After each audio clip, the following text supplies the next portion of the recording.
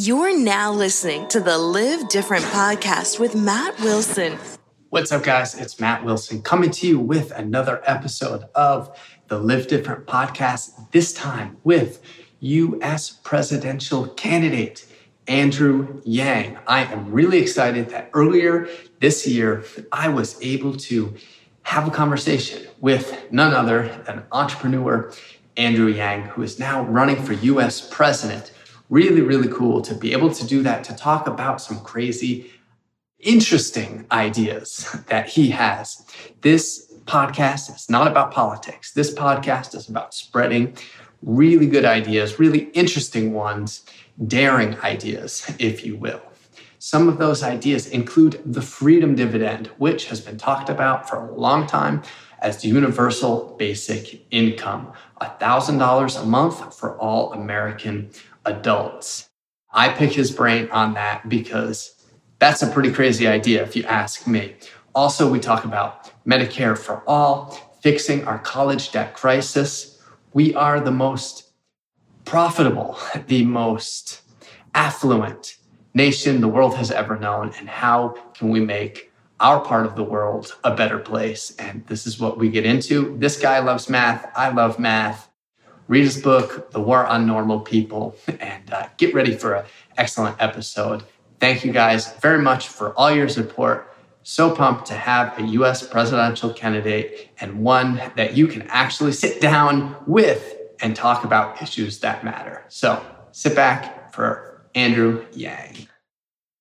Hello, everyone, and welcome. I'm your host, Matt Wilson, and today we are here with Andrew Yang. Andrew is a presidential candidate for none other than the United States of America. He is a Democrat running and was previously the founder and CEO of Venture for America, a fellowship program to help entrepreneurs start businesses in cities like Detroit and Cleveland. He has a bachelor's from Brown, a law degree from Columbia, and as I've read, he says he's the opposite of Donald Trump, an Asian American who likes math. He is the author of Smart People Should Build Things, as well as The War on Normal People. He has some really interesting ideas that I'm excited to talk to him about today. So without further ado, Andrew, welcome. Thank you for having me, Matt. It's a pleasure to be here with you. Yeah, of course. You're very welcome. We're from the same basic geographic area, just outside of New York City, an hour or so in New York State. And I wanted to talk to you a little bit more. Of course, you've made headlines with your, well, I call it your idea, but running on the idea of universal basic income. A lot of people have probably never even heard of this idea in general, so we can get into that. And another topic that's really near and dear to my heart is having these entrepreneurial ecosystems in different areas that are not just Silicon Valley and Silicon Alley, that there are, I've been all over the United States and all over the world for that matter, looking at these entrepreneurial ecosystems and been involved with them online, offline, etc. And you're someone who has put people into places like, as I said before, Cleveland and Detroit. My family is originally from Flint, Michigan. So I see what you're trying to do and I like it. So I appreciate it. Yeah, thank you. I started Venture for America in 2011, believing that, and really a lot of what you stand for, which is that we need more entrepreneurs, we need more people creating jobs and opportunities and companies around the country. And did that for 6 years, very proud of the work that we did. But I grew to realize that technology is transforming our economy in fundamental ways that are going to make it much, much harder to create enough jobs to go around. And you can see that already in Donald Trump's winning the presidency in 2016, where to me it's clear that the reason he won is that we automated away 4 million manufacturing jobs in Michigan, where your family's from, Ohio, Pennsylvania, Wisconsin, Iowa, Missouri, all these swing states in the Midwest he needed to win. And now we're about to do the same thing to millions of retail workers, call center workers, fast food workers, truck drivers, which unfortunately are the most common jobs in the U.S. economy. And so we need to evolve very, very quickly. And as you mentioned, I built my campaign around universal basic income for that reason. Okay, so before we get into how technology is really disrupting those jobs that you have laid out. Can you talk about what universal basic income actually is and how people listening would be affected? Sure. So universal basic income is a policy where every member of a society, every American citizen between the ages of 18 and 64 in this case, receive $1,000 a month, free and clear, no questions asked. So if you're listening to this or watching this and you're a citizen and an adult, you'll get $1,000 a month. And that's the way it will affect you. And the reason why this is so important is that for someone like I'm a serial entrepreneur and I've helped mentor hundreds of entrepreneurs. And entrepreneurs have a real mindset of abundance and possibility, as you know. So you think you can make good things happen if you work hard and you can build something that's going to grow in time. And we need more and more Americans thinking and acting that way. And unfortunately, right now, our economy is trending in the opposite direction. I know that your community includes many young people, but young people have been set up to fail in this economy. Let's be honest. You know, you come out of college, if you're lucky enough to graduate from college, you're graduating with 37K plus in debt, and there's a 44% chance you're going to get a job that doesn't even require a college degree. And 94% of the new jobs that have been created in the last number of years have been temp jobs or contractor jobs or gig jobs and don't have meaningful benefits or growth trajectories. So we need to make fundamental changes to this economy to help Americans transition through what is, unfortunately, the greatest economic transformation in the history of the world. Sure. I can only imagine the challenges that lay ahead. So the first thing that people are going to say when they hear universal basic income is this stigmatism about work and handouts. Oh my God, I didn't do anything to deserve this $1,000 a month. I just won the citizenship lottery. Why do I deserve this? And what do you say to people when they come at you with that?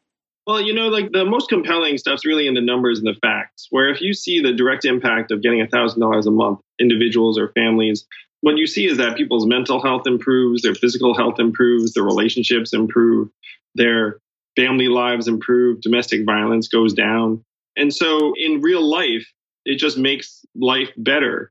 The big stigma that you mentioned is that somehow getting money would keep you from working. And we're not talking about like oodles and oodles of money. We're talking about $1,000 a month, which is below the poverty line in the United States. The poverty line is $12,770. So if you're below the poverty line, are you really going to quit your job? Like, of course not. Like if you're a server at a restaurant making $24,000 a year and you quit your job on $12,000, then you're going to take a 50% pay cut and you could barely make ends meet right now. But if you stay in your job, maybe you cut back one shift, you're making like $30,000. And then you can save a little bit. You can maybe spend a little bit of time with your child. Like that, there's nothing anti-work about someone getting $1,000 a month. It's actually the opposite, because throughout the economy, it would grow the consumer economy by more than 10% and create 3 million new jobs. Because if you look at the reality for most Americans, if you're living paycheck to paycheck or week to week or month to month, then you aren't starting businesses, you're not buying homes, you're not buying cars, you're not moving, you're not doing all the things that we need to build a vibrant economy.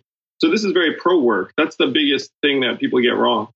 Sure. So I'll tell you, Andrew, I graduated in 2008 from college with a business degree, and I wanted to go out there and make something of myself. But of course, it was very difficult to get a job. And so I saw a lot of my classmates who had jobs lined up upon graduation actually have these offers rescinded. Sure. They went to go to work in finance and they were the easiest ones to cut. It's easy to fire somebody who hasn't even stepped in the door yet. So I saw a lot of that happening. And then I wanted to go and start a business, but I had, who knows, $30,000 in debt that I had to start paying immediately as soon as I got a job. So it was very difficult for me to be able to even start that. Having that capital, you start in a hole. And so I found that for young college graduates trying to start a business, that really hinders the ability to innovate. And you see a lot of these very young CEOs are the ones who go and take risks, but they cannot do that. And sure, it's easy to sleep at your parents if you have that opportunity and be able to work on something in your parents' garage, as you hear so many startup stories go. But then you have this other problem with the debt. So can you talk about how your plan would encourage innovation amongst young people? Sure. So again, if you're a young person, exactly what you just described, and I had school loans too, it's harder for you to take meaningful risks because you have this debt load and it's hard to start a business or get some capital together. So everyone listening to this or watching this, if you were getting $1,000 a month, then all of a sudden your pressure load would ease. You would know that you could pay back your school loans. And I have a separate plan to try and help people forgive their student loans, because if you look at the numbers, we're up to 1.5 trillion in school debt, and it's immoral, a lot of it. I mean, it doesn't make sense. Why did college get 2.5 times more expensive over the last 25 years, even though it hasn't changed in quality? It hasn't gotten better. I hate to say it. It's just gotten a lot more expensive. So we need to forgive a lot of that student debt. But independent of that, if you're a young person getting $1,000 a month, all of a sudden it makes it much more realistic for you to take risks, for you to try and start a business, for you to get some friends together and say, let's try and work on something for a certain number of months. Right now, we're putting young people in particular in the opposite corner, where we're saying, like, we're going to crush you with debt. You're not going to be able to get ahead. And so the last thing people are going to do is take a risk or start a business in that context.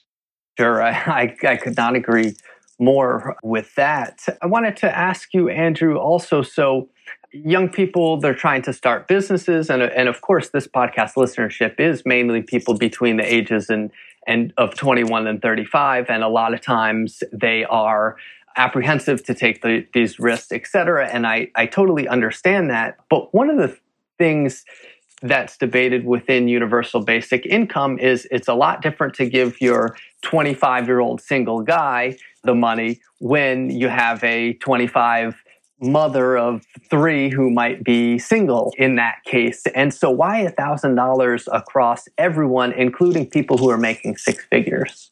Well, you want to universalize it and destigmatize it. You want to make it so it's a right of citizenship, and it's not like, oh, you get it because you suck. Yeah. It's just like everyone gets it. We're all owners and shareholders of the richest, most advanced society in the history of the world. We all get a dividend. Like, companies declare dividends all the time, and everyone says that's good, smart management. And so we can do it too.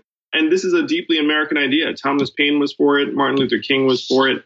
It passed the House of Representatives twice in 1971 under Richard Nixon. In one state, Alaska, has had a dividend for 36 years, where everyone in the state gets between $1,000 and $2,000 a year, no questions asked. So you don't want to tie it to the fact that someone's making under a certain amount of money, because then it stops being a dividend, and then people start thinking that you're like, oh, you're taking from me to give to someone else. Sure. And do you see that now when you can log online, we live in a day and age where we live in a very advanced economy. We can log online, find absolutely any job we want and pick up and move there, that the families are being spread out. And not everybody has the ability to, well, I'm going to live in with my parents and start a business, or I'm going to, I have aging parents now. Okay, I want to move back with them, because I believe you've spoken about the ability to move is very important, but then you spread out families, and then something like $1,000 would really help someone if they wanted to work part-time to be able to take care of their aging father, or be able to pay for health care or child care for a new child, but still be able to maintain their career. So have you thought through any of these types of things? Oh, yeah. It's one reason why I love universal basic income so much is because it frees you up and it broadens the definition of work. Like right now, if you're taking care of your aging parent, that's really, really hard work, but the market will pay you $0 for that.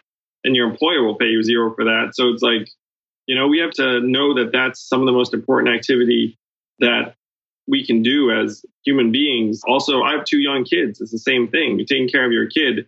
That's a lot of work. But again, the market will value that at $0. So if you have universal basic income, it helps broaden the definition of work. So if you're working on your own thing, or you're an artist, or you're creative, or you're a caregiver, or you're really just trying to take care of yourself for a particular period of time, like they're all different forms of work. It's just right now, our society has really started to like narrow down the definition of work to be something that's purely market based. Like if you go and someone's paying you, then that's work, and everything else is horseshit, more or less. is the way that we're increasingly getting like conditioned. Sure. And so to your point about moving for work and like part-time, being able to spend time with your kids, we need to make people much, much more flexible. And one of the things, the stats in this country are terrifying, where business formation rates in 90% of the country are in multi-decade lows, and Americans are moving across state lines at lower rates than they have in decades. We're having fewer kids, we're getting married less. Like any sign of prosperity or abundance you can think of, we're even living shorter periods of time. Our life expectancy has declined for 3 years in a row, the first time this century, more or less, in a developed country. And it's because people are literally killing themselves and overdosing on drugs at record levels. So anything you look at to determine the health of our society, we're deeply unhealthy right now, in large part because we are defining work so narrowly. And when you're out there speaking to people, are you hearing this from them, or is everyone just believing the rhetoric that we're hearing from Donald Trump, that the economy is booming and the only problem is the Fed and look how great of a job I'm doing? Or are you seeing people struggle for real out there? Everyone can relate to this struggle. If you're listening to this, you probably can relate too. I mean, 57% of Americans can't pay an unexpected $500 bill right now. The vast majority of people are living paycheck to paycheck, month to month. And stock market prices going up, though they're coming back down right now. But the bottom 47% of Americans own zero stock, and the bottom 80% of Americans own only 8% of stock. So if you're in the bottom 80% of Americans, which is obviously the vast majority of us, the stock market has very little relationship to how you're doing, or how your family's doing. So the struggle is very real and it's everywhere. And when I go around the country, that's what I hear. And the reason why Donald Trump won is because of the struggle. It's like people are freaking angry and miserable and depressed. And then Donald Trump says, hey, like, I'm going to fix it. His solutions are garbage and nonsense. But the diagnosis was not wrong. And so what I'm saying is, look, the economy is deeply broken and doesn't serve our needs as, again, the owners and citizens of this country. So let's make some big changes. Let's declare a dividend and start solving these problems. But one of the frustrating things in politics is like people are not arguing beyond images and ideas. Like I'm talking about real dollars and cents. I'm saying like, look, every American adult should just get $1,000 a month. That would be a game changer. That would create hundreds of thousands of new entrepreneurs and businesses and opportunities. And then if you reflect on it, you're like, well, that sounds awfully dramatic. But then you're like, wait a minute, if we're in a democracy, there's absolutely nothing stopping a majority of us from declaring ourselves a dividend. And it's been in effect in one state for 36 years. And it passed the House of Representatives twice in 1971. So there's nothing far-fetched about it. But to your point, that this really is the kind of thing where if you go around the country, like all you hear is that people can't pay their bills.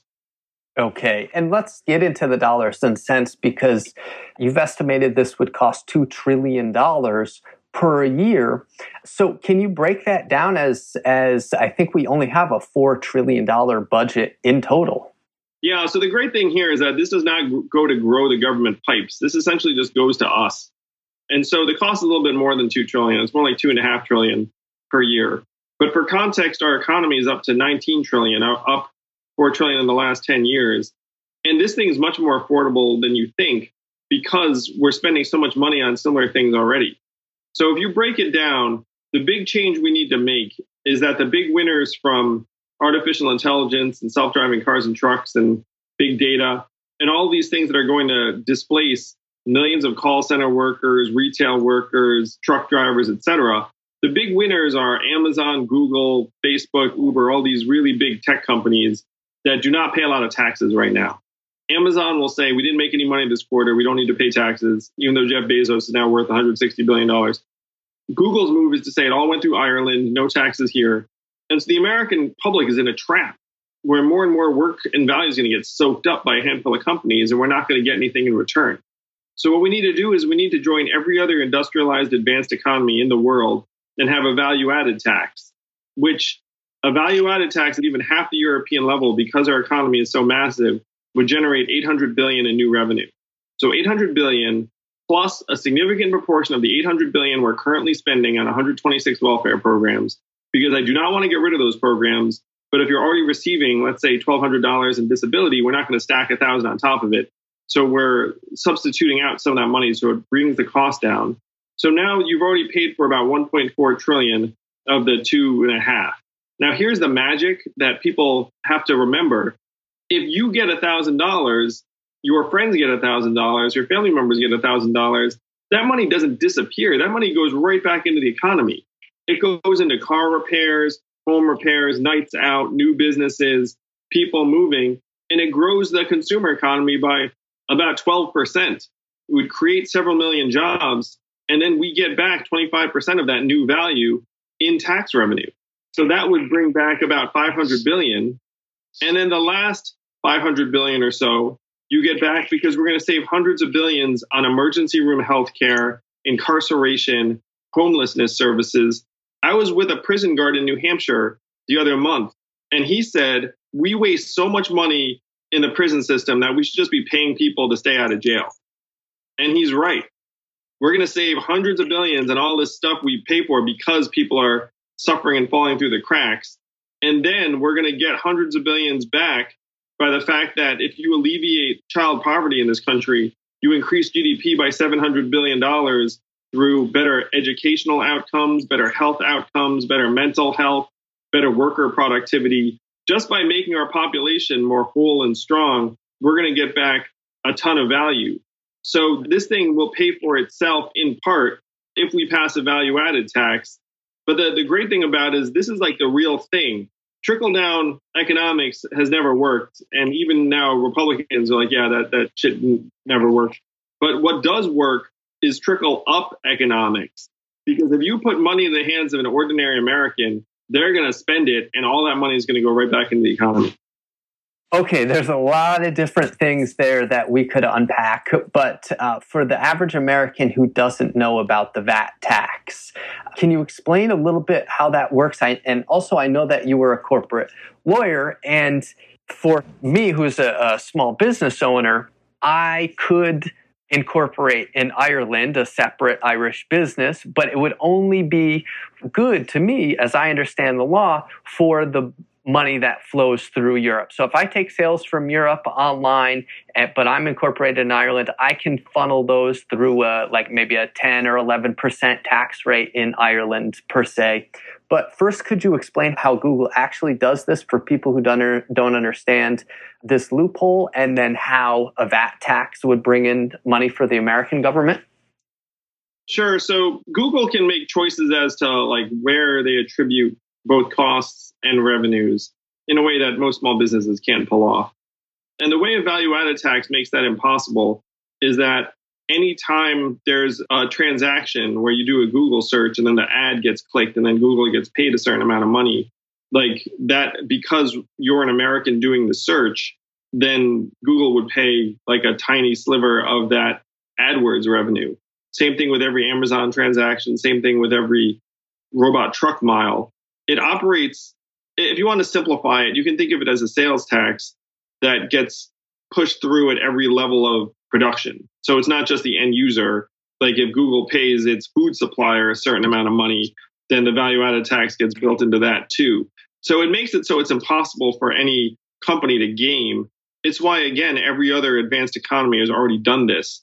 America actually needs to evolve from its current income tax system, not only because it's ineffective and inefficient, which it is, but we also do not want to discourage any form of labor type arrangement. And if you think about it, like an income tax on labor actually disincentivizes the thing that we need more of, which is work and labor type arrangements.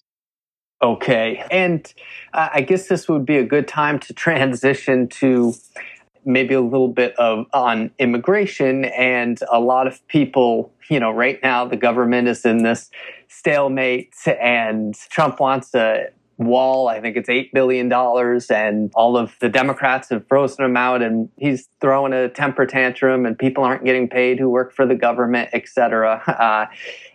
But how big, my question for you, as an Asian American who knows his math and knows his numbers, $8 billion, how much money really is that? Because when you talk to the American people about, oh, this is going to cost $2 trillion and our GDP is 14 trillion and a wall is going to cost 8 billion. I mean, it just seems like a number with a lot of zeros. But what's your opinion on the wall specifically?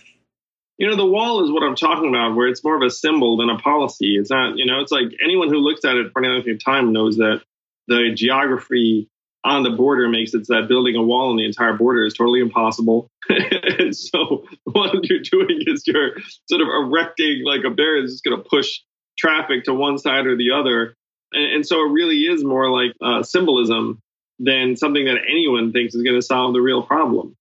And that's really the huge issue with the U.S. It's one reason why, like right now, they can't agree on this thing, because the Democrats are like, heck no, are we going to give you 1 red cent to build your stupid wall? They even said, if you just call it something other than a wall, then we can talk, because we just cannot be funding your wall. And it really just exposes the ridiculousness of our politics right now, where they're arguing over a symbol that no one who takes a look at it for any length of time thinks would actually solve the problem. It's like there have been many, many examples of barriers that just have like tunnels dug under them. And we're not talking like a little tunnel. We're talking about like they freaking dig tunnels for like hundreds and hundreds of yards. Sure. So it's just a sign of dysfunction. I'm very naturally pro-immigrant. I mean, my parents were immigrants. I think immigrants are very good for the country. My father generated 69 U.S. patents in his career for GE and IBM, 2 great American companies. So I think immigrants are a huge net positive for the country. Now, we need to figure out how to enforce the border, yes, because you can't have open borders, but how to integrate the 12 million plus people who are here and undocumented. Okay. And do you believe that all of this attention is being placed on immigration, yet there are much larger issues to look at? Okay, because you look at it and it doesn't seem either with dollars and cents nor just with the biggest threats to the economy. It just seems like a way to polarize the American people, create a big distraction while... Thank you, brother. Yeah, you get... Well, totally. You get the people in there from the oil companies to be your cronies and take the American people for everything they're worth when the people are looking the other way at something that's not that big of a deal. Yeah, that is exactly right. Where if you go to manufacturing communities who've lost 4 million jobs over the last 15 years, and you say, hey, it's the immigrants, they took your jobs, then they're like, oh, okay, like then I get mad at the immigrants. It is not the immigrants. It is technology. If you go to a factory right now in the United States of America, you'll see a bunch of giant robot arms. And I was just in Iowa last week talking to some auto workers, and one of them said to me, we had 6 welders. Then they brought in a welding machine, and they got rid of 5 welders. And then the last welder now just hangs out and makes sure the machine is okay. It's like, that is what is happening. And so we need to get people focused on technology. 30% of malls are going to close the next 4 years. And the most common job in America is being a retail clerk. It is not that a million immigrants came in and said, we're going to take those retail jobs. It's that Amazon is sucking up another 20 billion in e-commerce every year and tipping the malls into oblivion. So we need to focus Americans on the real issues and the real problems and then real solutions. So the real problem is that our economy is evolving in ways that is minimizing the value of many, many forms of human labor. And it's just going to get worse. Artificial intelligence is going to take off and make that much more extreme. And the answer is broaden our definition of work and start distributing value to ourselves, the shareholders of this country, through a dividend. And that is why I'm running for president, to try and make these things happen in 2021, because we don't have unlimited time. When the robot cars and trucks start hitting our highways in 2 to 5 years, there's going to be hell to pay, truthfully. I mean, we're heading towards historic levels of unrest, violence, and disintegration if we don't get our shit together. There's so many people out there whose jobs, picking and packing, as I've heard, are just going to go away because of automation. And the United States as an economy, as a market, is becoming more efficient, but people are being left behind. But we have all of these people who we're all, 360 million, whatever number of people are in this country. And the goal, it seems, of the government should be to provide the basic human needs so everybody can be safe, everybody can have a roof over their head, everyone can be fed, everyone can take care of themselves. And sure, we're going to have machines working for us doing these things. But if you talk to people who, you seem, Andrew, just so ahead of your time when you talk to the regular American person. It's just past the holidays, and I went home and had discussions with family members not from Flint, Michigan, but from places like Darien, Connecticut. And when you talk to the average middle-aged white woman, she thinks the 10 Mexican guys standing at the corner by Home Depot looking for work is the actual problem with the country, and they're taking everybody's jobs. But how do we educate the people on what the issues actually are? I had to explain to people in my family over the holidays that, sorry, it's not called global warming anymore. It's called climate change. And they need to get with the times a little bit. But how do we have these discussions in a more civilized way? So I'm an operator. I'm an entrepreneur like you. And I really appreciate everyone who runs their own business or starts their own venture, because it's really hard. Super difficult stuff. But I ask myself the same questions, like, how can we activate these conversations in the right way? Because in my opinion, we are losing. If you look at voices of reason or progress, we're losing. You got to call it like it is. And the way that we can win is by starting a political revolution. And the political revolution is much more feasible than you think, because you don't need millions of people actually to get on board. So I'll break it down for you. It's really fun. So I'm running for president right now as a Democrat in 2020. The first state to vote is going to be Iowa in February of next year. And out of a state of 3.1 million Iowans, only 171,000 participated in the Democratic caucus last time. 5.6% of the population. Wow. Yeah, it's very low. And it's because caucusing in Iowa is a very high commitment process. You have to stand there for 2 hours and argue with your neighbors about how, you're supporting Joe Biden, or you're supporting whoever. And so for me to become president of the United States, I need to win Iowa. And then we can activate people around these ideas. It's technology. It's not immigrants. Trump came out and said it's immigrants, and that popularized that belief. I'm going to come out and say it's technology and the fact that our economy is changing. And in order for me to popularize that belief, I need to get that point across to approximately 50,000 people in Iowa.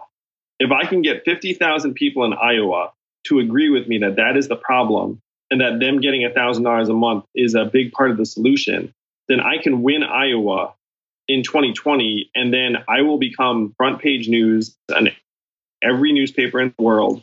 And they will say, who is this man and how did he win Iowa? And it will say, well, he said that the problem is that we're in the third inning of the greatest technological and economic transformation in the history of the world. And here's what we need to do about it. So we need to figure out the key levers to try and change this conversation and change the game.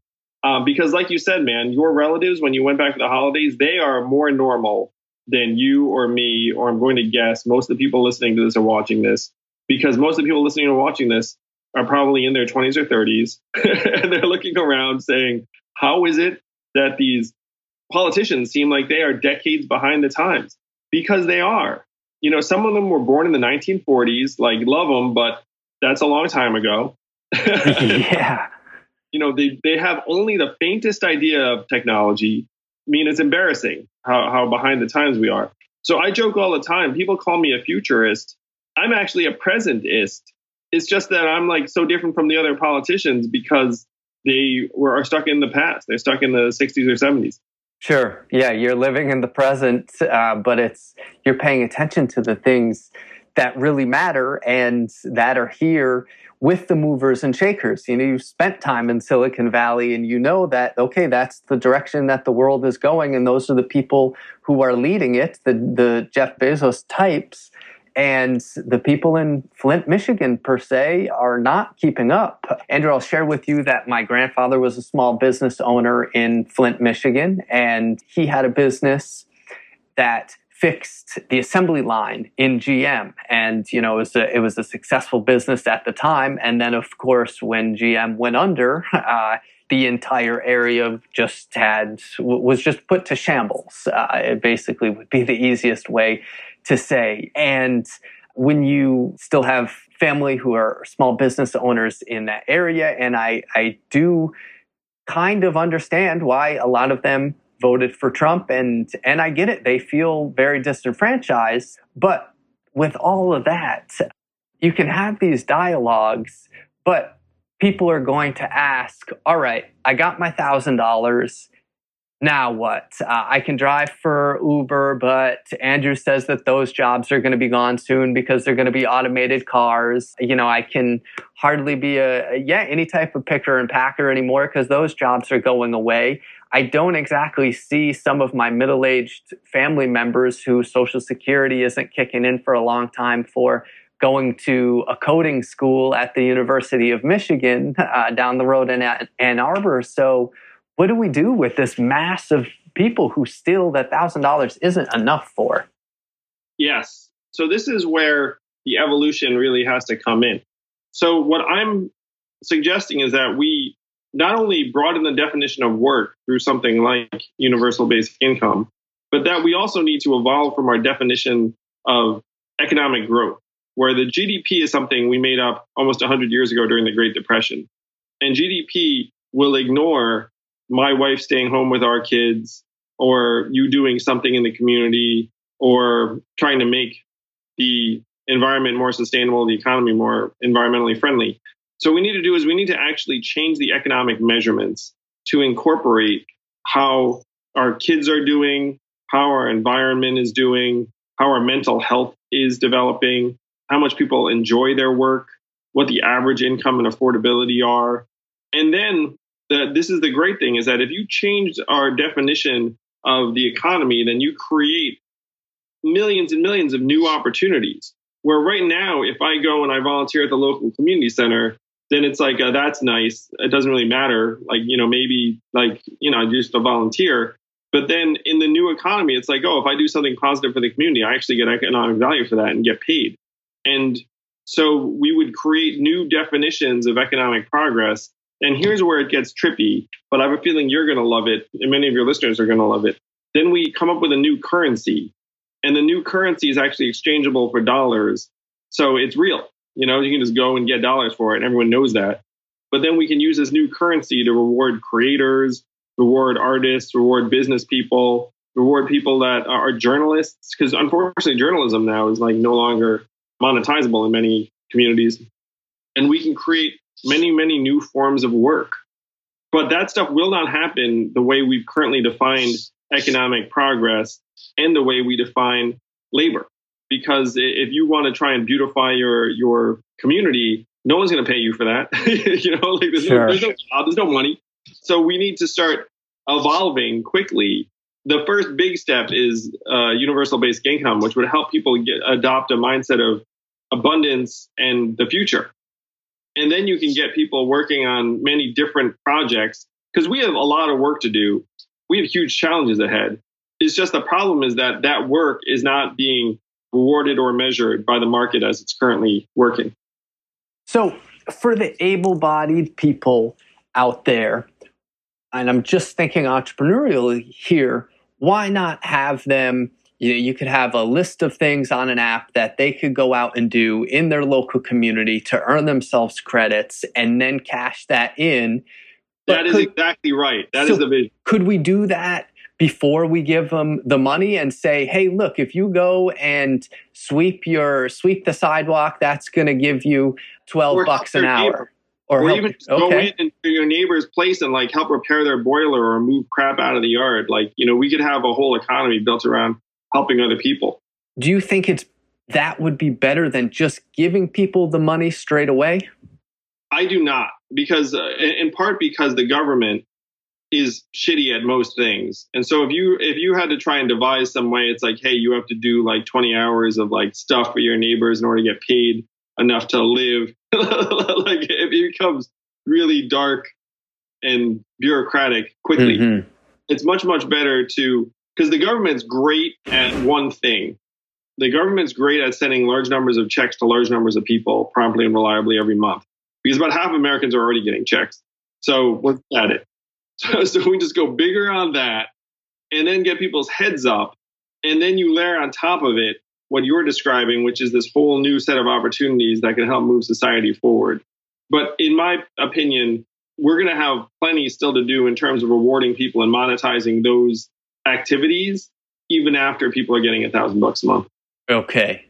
Interesting. And the difference, though, would be that what you're suggesting, because the way I frame this freedom dividend is it's not a work replacement. You're not getting like $3,000 a month. If you were getting $3,000 a month, then I might agree with you that we need to start building in more of these activities. Sure. But if you're just giving the $1,000 as the floor, then the other $2,000 come on the basis of activities. Sure. Yeah. $250 a week. You could make that in a day or two, I guess. Interesting. Yeah. When you kind of break it down, what type of work it would actually a day or two a week. Okay. That's interesting, Andrew. Okay. So I just want to ask you, I sort of asked before, but what do you think is the biggest issue facing the American people right now? I think it's number one is the fact that our economy is changing in ways that is literally driving us crazy. And by that, what I mean is if you can't pay your bills, your IQ goes down by 13 points. And it makes you less reasonable, less rational, less forward thinking, and more prone to bad decisions and bad ideas. And that's just spreading throughout the economy. I mean, we've talked about retail workers, call center workers, truck drivers, limo drivers, and pick and packers. But you're also talking very quickly about accountants, lawyers, radiologists, pharmacists, like financial planners. I mean, this stuff, AI is going to eat a lot of work very, very quickly. And we need to reorganize the economy. So number one, like existential crisis number one is that our institutions are failing. Our society and our political discourses are like going down the tubes because of the way our economy is changing. So that's number one. And then 1A is climate change, because we're setting ourselves up for epic disaster where entire communities are going to eventually become uninhabitable and the rest of it. So those two things are linked. And by this, what I mean is like, if you go to someone who can't pay their bills and say, hey, we need to adapt to climate change, how are they going to respond? They'll say, I can't pay my bills, so like, I don't care about the penguins. Sure. Like that's the reality. If they have a secure future and you say, hey, we need to worry about climate change, then they'll say, yeah, that's right. I've got a niece or nephew and like, I can't leave them like a terrible planet. So, right. So it's 1 and 1A are tied together. Number one is the transforming economy is pushing more and more of us to the sidelines. And then 1A is climate change as a global existential threat. Sure. And I totally agree about the piece where once people are to a certain base level, then they can start thinking outside of themselves a little bit more about the good of humanity. I own a tour operator and we run a lot of trips through the Sacred Valley of Peru. And we're always talking about sustainable tourism and how we can make these trips good for the environment and keep the money local, these types of things. And we had our Peruvian manager stand up one day and say, look, guys, I really appreciate all that you're talking about educating our travelers on how they can use less plastics and petroleum-based stuff and calculating our carbon footprint here. But that little lady that's standing out there trying to sell her water bottle so she can feed her kids, she doesn't give a shit if it ends up in the garbage or it ends up in the forest. It really doesn't matter to her. She needs that 30 Peruvian soles to feed her family. So yeah, I agree. The people in Iowa who are struggling with the same type of things, yeah, that may do something for them. Andrew, people are going to say, all right, when people get the money who are already addicted to opioids, who are already in poverty, who are going to use this money to gamble and hire prostitutes, what do you say to them? I just look at the numbers. where if you look at what's happened when people get money, you don't see an increase in substance abuse. You don't see a decrease in work hours, except for new moms and teenagers who stay in school at higher levels. We definitely have a drug crisis in this country, but it's not like a lack of money right now is keeping people from getting their hands on the drugs that they want. If anything, they'll get that money, through theft and criminal activities if they have to.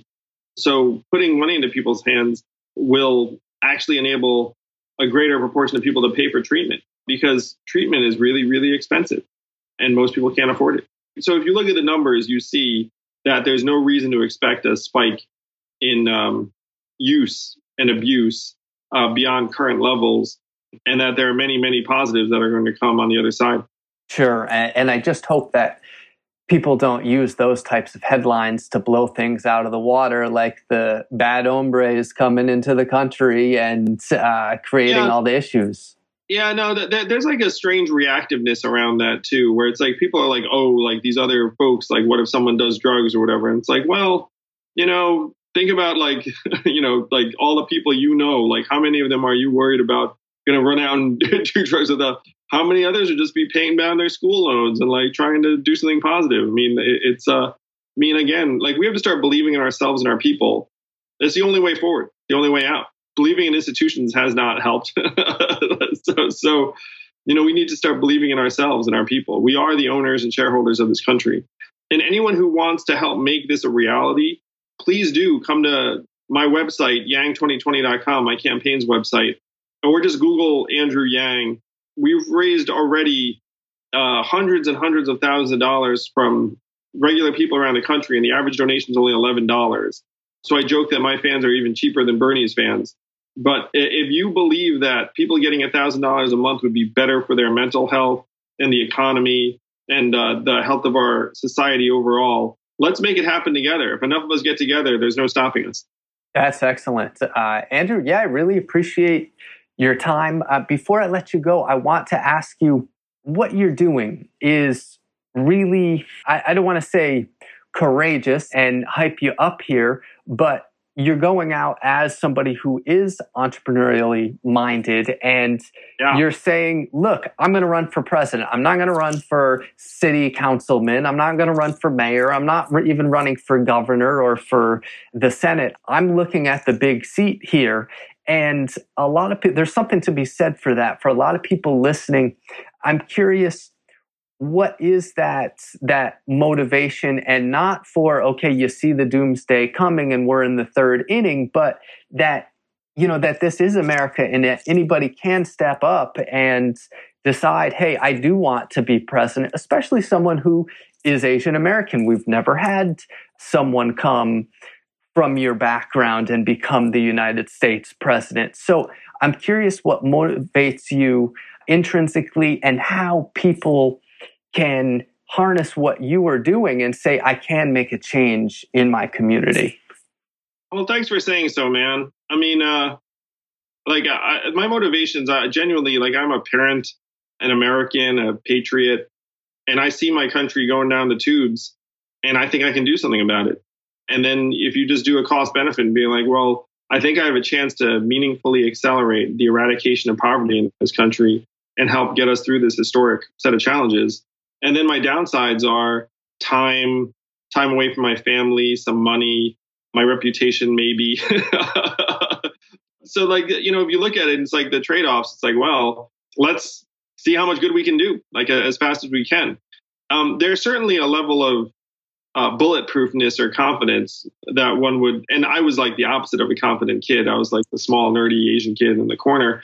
But I think just like you, and this is the fun part of being an entrepreneur, is like start a business, fail, work at another company, become CEO, it gets acquired, start an organization, grows to millions of dollars, get awards, a movie gets made about you, write a book or two, books reviewed on the front page of the New York Times. And then you're like, wait a minute, I can do this shit. There's no one else around that's like, I'm looking at them being like, oh, that person should do it instead of me. And if I thought that someone else was going to do it and do a better job than I was, I'd just be freaking clapping and cheerleading with that person. I'd be like, yeah, go do it. Because I'm on the record saying I have no regard for, my own political future. I don't care. about trying to advance myself like along some hierarchy. Like I'm trying to solve the biggest problems our society has ever seen and faced. Donald Trump is a symptom. He's not the cause. He's a symptom. And I believe I can do something about it. So I have to do my best to try. Well, thank you for that. If you're not doing it as president, I'm sure you'll be out there continuing to encourage people to do this as entrepreneurs and solve the greatest problems, as you say. So I really appreciate it. Thank you, man. Love entrepreneurs, love what you're doing, love travel, love the earth. And this community you built, this businesses, the Center of Enterprises, it's really awesome and impressive. And it's one reason I was excited to have this conversation, because I feel like you and I are cut from a very similar cloth. And that this is my tribe, really. So it's a pleasure to be here with you, and keep up the awesome work. Everyone listening to this too, you can do it. I have failed again. It's like, you can do it. It's hard. It's brutal. It's punishing. It's isolating, but you can make incredible things happen, because I've seen it myself. I've lived it. Well, thank you, Andrew. One more time, where can people reach out to you and get involved? Sure. So yang2020.com is a website. You can Google Andrew Yang and I'll pop up. You can follow me on Twitter at Andrew Yang VFA. But let's fight for our future together. Let's make it better, because unfortunately we have our work cut out for us. Excellent, Andrew. Well, I'm looking forward to following along here. And let's keep in touch. It was great to speak to you today. You too, man. Have a great new year. All right. Thank you.